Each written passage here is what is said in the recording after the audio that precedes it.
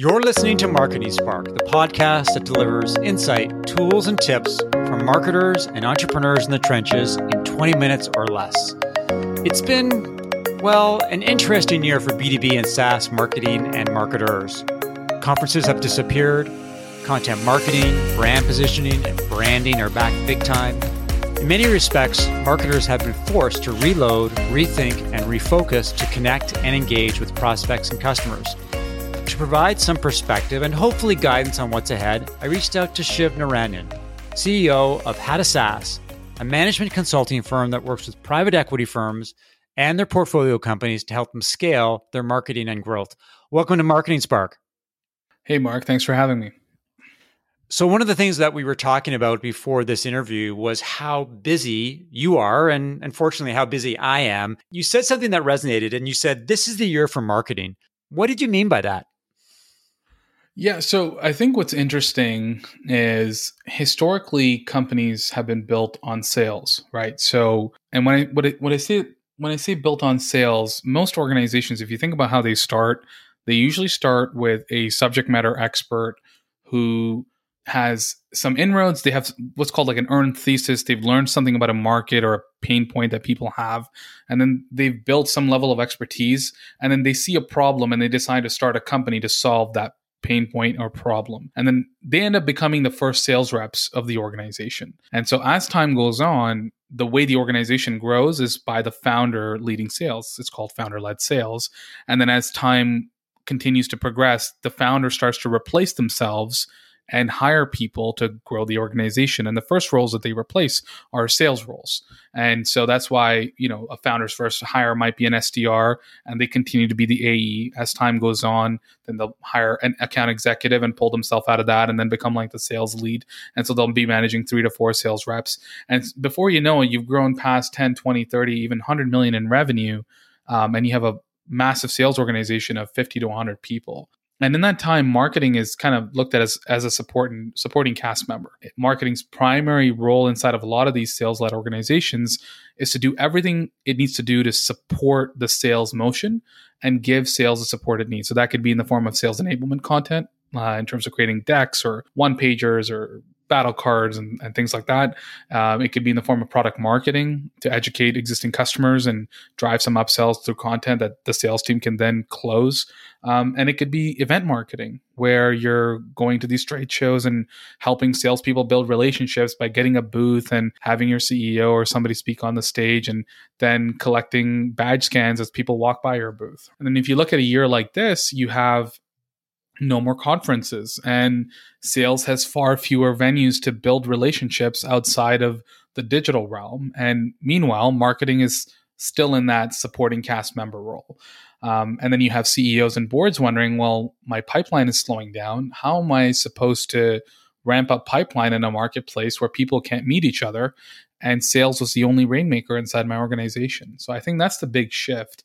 It's a long-winded way of getting there, but this big shift is marketing needs to be a revenue driver. CEOs recognize this, investors recognize this, and marketers have been trying to beat that drum for a long time, but they just haven't been taken seriously enough inside of an organization. And a big part of that is marketing's fault, and we can dive deeper into that. But now that people that have power and authority over budget buying into that, more investment is going into marketing this year than ever before.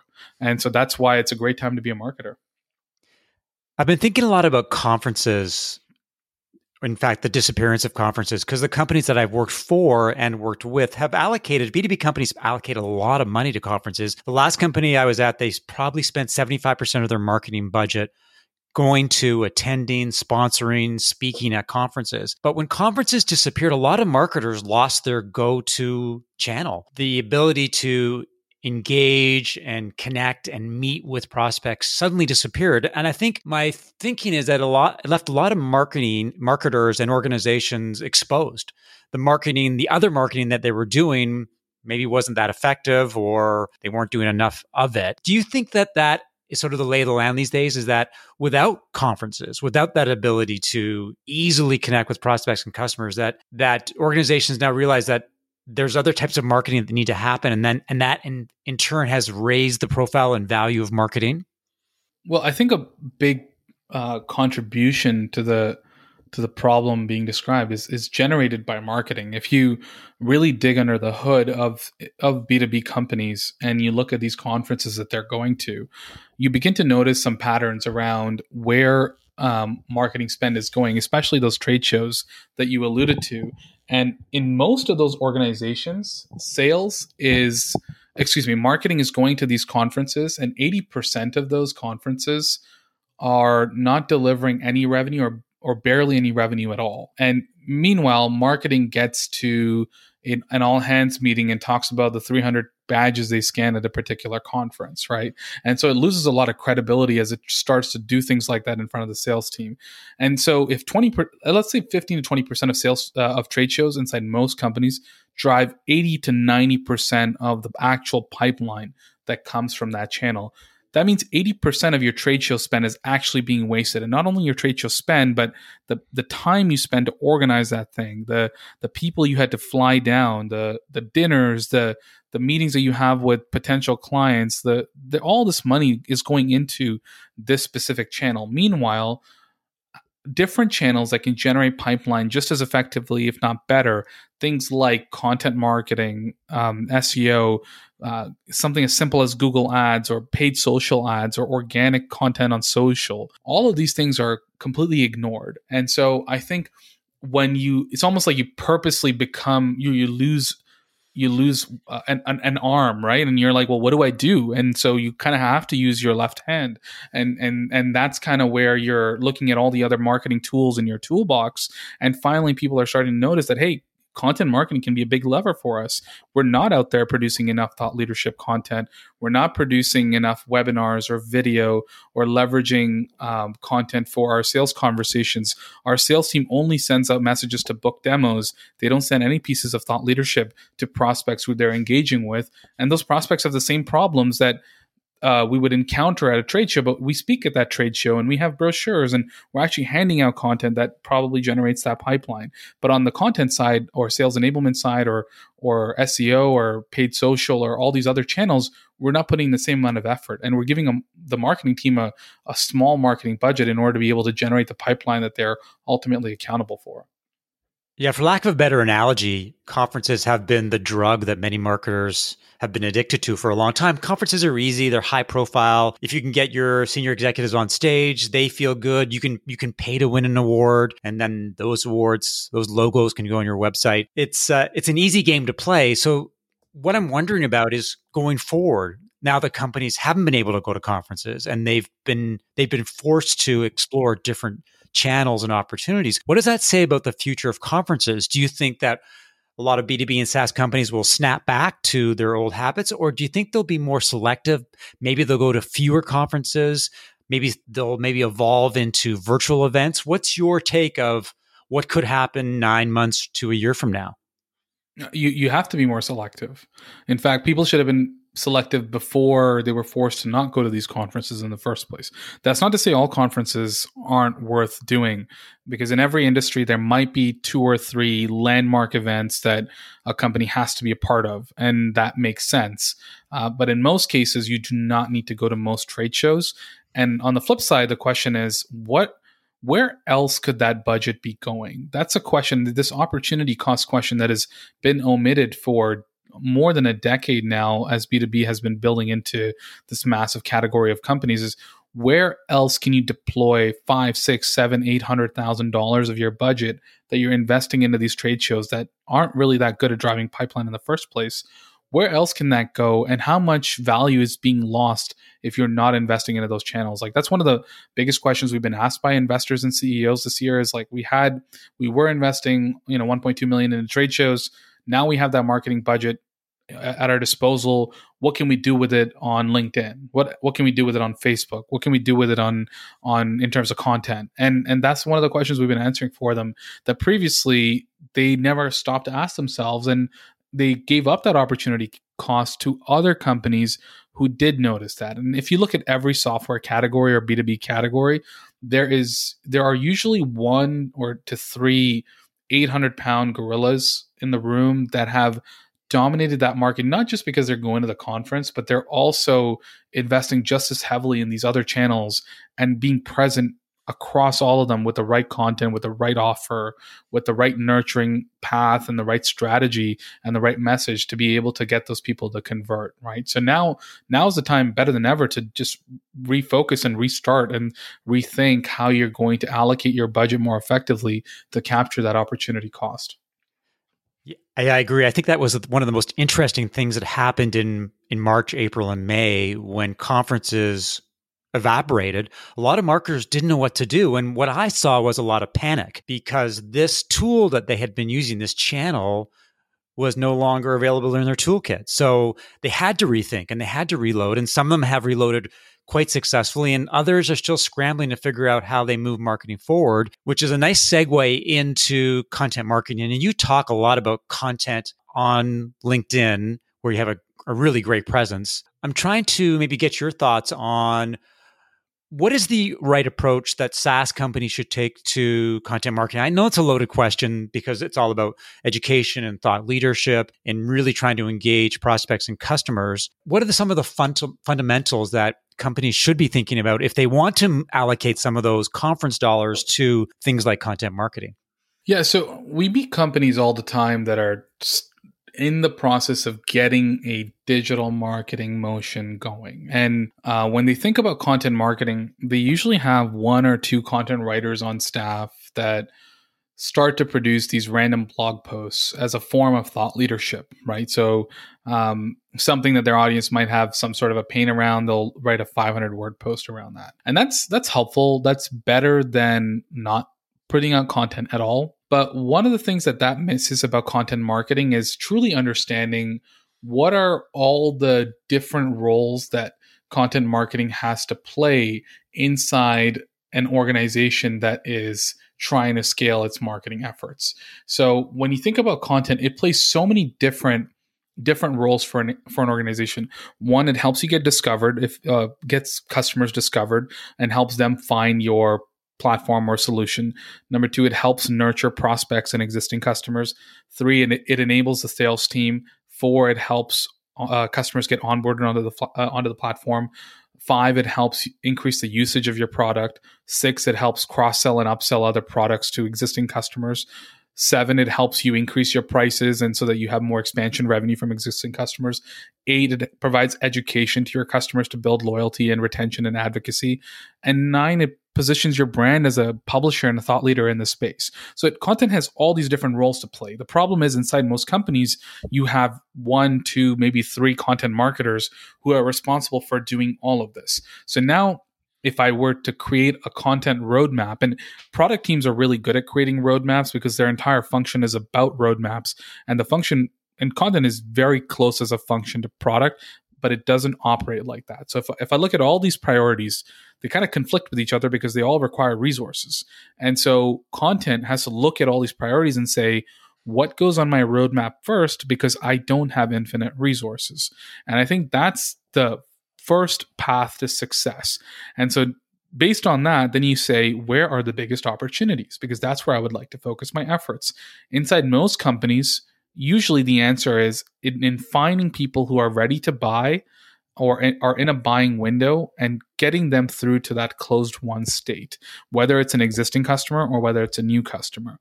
And if it's a new customer, do you have enough collateral out there to support buyers across their buyer journey? If there are major gaps, for example, if you're selling membership management software and you don't have a guide on membership management software for your prospects, well, that's a mistake. You better have that type of a guide, because if you don't provide them with that guide, somebody else will. If you're selling e-commerce software and you don't have a place where people can look at online store software reviews like Shopify does and BigCommerce does and some of these other e-commerce platforms do, you're going to be left behind. So as you start to work down that roadmap, thought leadership content should almost come a lot later in your content roadmap. But that's kind of where people start, right? They go, I want to do the cool thing and I want to write fun articles that make people look at me as this big resource that they can rely on. The key is, as you start to go work backwards from highest opportunity down to lowest opportunity and buyer journey people that are ready to buy back towards people who are almost unaware, over time you slowly build that whole engine out. And it's about doing it in the right order, because once you start doing that and working down that priority list, over time you do emerge as a great content marketing organization. Because the unique thing about content is once you create an asset, it pays dividends forever. So if you do create that customer guide or a pricing comparison page or a late funnel solution asset or a webinar, a podcast, whatever that is, it lives in perpetuity and it can be leveraged in perpetuity for a nurture stream or whatever else that you're trying to use that content for. Whereas other things like one-off marketing programs, as soon as you finish the program, you got to start the next one. And then once that one is finished, you got to start the next one. Building those evergreen assets that can live and support your entire customer journey from when they are becoming aware of you all the way through to advocacy and everywhere in between.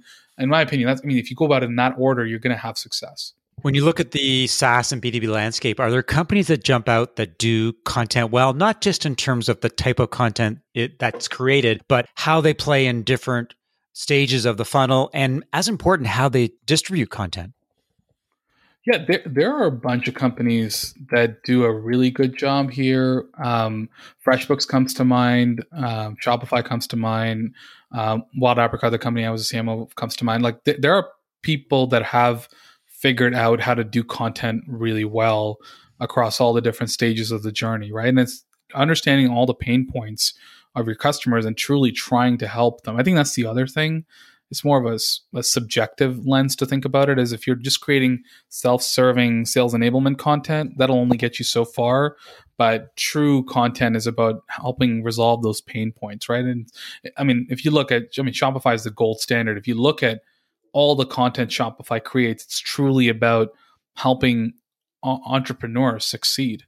And then that finds its way through into content where they build a business competition, which is more for PR purposes, through to how to optimize your online store for SEO, and which is a piece of content they might have, right? And it's very tactical and specifically helpful to an online store owner that's trying to figure out that specific problem. So I think looking at it from that type of a lens can go a long way, especially for B2B companies who aren't used to thinking about content from the perspective of their client and what they need help with today. In a recent LinkedIn post, you talked about the alignment between the CMO and the CFO. And this is something that was very interesting to me, because I've talked a lot this year about alignment between the CMO and the CEO and why they need, in many respects, to be partners. Because if they don't see the world in the same way, they don't have the same priorities, they don't have the same vision moving forward, marketing is not going to succeed. You're going to have two different perspectives, two different sets of priorities. If you're not synced, it's not going to work. So maybe a little perspective on your thoughts about CEO, CMO, and then talk a little bit about that CFO, CMO alignment, because that's something I hadn't thought about before.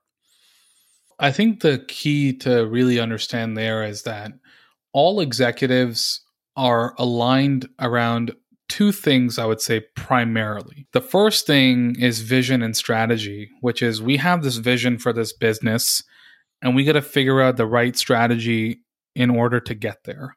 And you need to have alignment across not just the executive team, but the entire organization in order to be on the same page to build the right product, the right sales motion, the right marketing materials, the right customer success experience. All of that stuff needs to kind of go hand in hand. A good example is IKEA. There's a reason the furniture there is super cheap, but at the same time, they have self-assembly, right? So those two things go hand in hand. And somebody at a higher level somewhere decided we're going to have a self-serve furniture store where all the furniture's on hand and you have to self-transport it. Also that the price is lower and it's more accessible worldwide, right? And I think IKEA consumes like 1% of the world's lumber as a result. So that's business strategy, and the executive team needs to be aligned on that. The second part is resourcing. And resourcing comes from everything from funding to profitability to assets on hand to cash flow. All of these things are interconnected, and everything else flows from those two things. So if you think about sales is a subset of business strategy. How you go to market is a subset of where or what the strategy is, where you want to penetrate the market in the first place. And marketing is no different than that, right? Because it's the same question, really. We have this ideal set of customers. This is their profile, or this is the vertical persona, industry, use case, whatever that our product or solution is a great fit for. And then the flip side of it, which I think for some reason people seem to understand that sales and marketing obviously correspond to overall strategy. But the part that they miss is that the other side of this is there are limitations in every business in terms of how much cash you have on hand and what profitability targets you have and how much funding you have access to and how many people you can hire. These are financial decisions. And the more executives are connected to understanding the financial landscape of their specific organization, the more success they're likely to have because you're more likely to understand what you're dealing with, right? So if something as simple as your personal finances, well, you wouldn't go buy a $5 million house if you only have $20 in your bank account. Well, similarly, if you only have a marketing budget of $800,000, you wouldn't try to run a Super Bowl commercial. And so that alignment with the CFO, and I'm obviously using extreme examples here, but that alignment with the CFO becomes critical. The alignment with the CFO is the path to finding alignment with the CEO, because the CEO is constantly having meetings with the CFO or his or her investors to constantly say, hey, these were our targets. Here's how we're trending. Here's how much off we are based on our projections. Here's how profitable we are. We might need more funding. We might need more investors. I think, we might run out of money. Here's our burn rate. These are the conversations constantly happening between the CEO, CFO, and the investor. And if you're not plugged into that conversation, if you're just plugged into the strategy, you're almost like trying to balance on one leg. You don't understand the other side of what is happening inside the organization. So the more the CMO or the marketing leader is working with the CFO on the different financial statements, understanding what's on the balance sheet, understanding what's in the income statement and from a profitability standpoint, understanding what's happening with cash flow and how that impacts the funding realities of the company, the more likely that CMO is to succeed. And your CMO should really be your best friend if you're a CMO, right? Because that's the person that's telling you how much money you have to work with. And the more you can communicate to them, hey, you gave me $100,000 for this thing, and I brought us back $150K, and here's the data to show you that. The more that person becomes your best ally in explaining that to the board, explaining it to the CEO, and convincing them to give you even more budget. The path to marketing making more of an impact is whatever budget you have, show how it's impacting revenue, use that to communicate it upwards to the CEO and the board. And based on that, lobby for where you would deploy additional budget and what the potential ROI expectation from that can be. And then repeat the cycle all over again. And there's no way to do that without being truly connected with the CFO. One other question in terms of marketing budgets. What if you're an early stage company that doesn't have much of a budget? How do you determine where to spend limited resources? How do you figure out what your priorities are? And I guess, how do you generate enough empirical evidence that you can go back to the CEO and say, okay, I want a little more money, not a lot, but a little more money? What is that overall approach when you're working with very limited resources? I think the answer is the same whether your marketing budget is $5,000 or $5 million. Is whatever budget you have that you have to work with, use that to run initiatives that are most likely to find you revenue first. And so if you have only $5,000 in budget to work with, your best bet to deploy that budget is in a place where sales cycles will be shortened. You can validate the spend as quickly as possible, and you can generate a return. As you go through that full cycle and you can showcase the value to your board or your CFO or your CEO, then you can ask for 7,000, then 9,000, then 12,000, then 50,000. You slowly scale that up, and that it happens a lot faster than you would think, because most boards, actually, there's not a board on this planet that will say no to a channel or an area of investment that's generating a return. The more you communicate that, the faster those loops can go, and the marketing organization keeps getting more funding as a result. The same thing happens with sales. The only thing is, because you start as sales organizations, you end up getting more budget faster. But until one sales rep delivers, you don't have enough money to hire a second sales rep or a third one or a fifth one. And so marketing needs to think of it the exact same way. $5,000 a month is a pretty good budget to validate something with marketing, and that's enough to get you 10 and then 20. It's just doing the same process over and over and over again until that budget is making enough of an impact on the organization to have a much bigger seat at the table. Well, Shiv, this has been amazing insight. The question I would want to ask you, and I think know the answer, is if people want to know more about you, other than going to LinkedIn, where else should they go? Just check us out on our website, www.howtosas.com. We usually work with companies that are doing north of 5 million to upwards of 100 million. We work with several companies in the SaaS or B2B space, and we help them figure out their strategy for marketing and how much is the right budget for a specific business. And one final question. You have developed quite a reputation for these little creative cartoons on LinkedIn. What's your secret? How do you do that? Is that something you do yourself, or do you have like some minions in the background that create it for you? No, I do them myself. Thank you for saying that. I think it was somebody who said that just, if you have, it takes a lot more effort to create something that's simple than something that's long-winded. And so that's what I try to do with those drawings, is take really complicated marketing or strategy or growth concepts and boil them down into one single diagram that is easy to consume, easy to understand, and hopefully can change the conversation. So I appreciate you saying that. If you're on LinkedIn and you haven't checked out Shiv's drawings, you should really do that. And he really does, it does say it quite accurately. It does take the complex and make it amazingly simple. Well, thanks for this, Shiv. And thanks to everyone for listening to another episode of Marketing Spark. If you enjoyed the conversation, leave a review and subscribe via iTunes or your favorite podcast app. If you like what you heard, please rate it. For show notes of today's conversation and information about Shiv, visit marketingspark.co/blog. If you have questions, feedback, would like to suggest a guest, or want to learn more about how I help companies as a fractional CMO, consultant, and advisor, send an email to mark@marketingspark.co. I'll talk to you next time.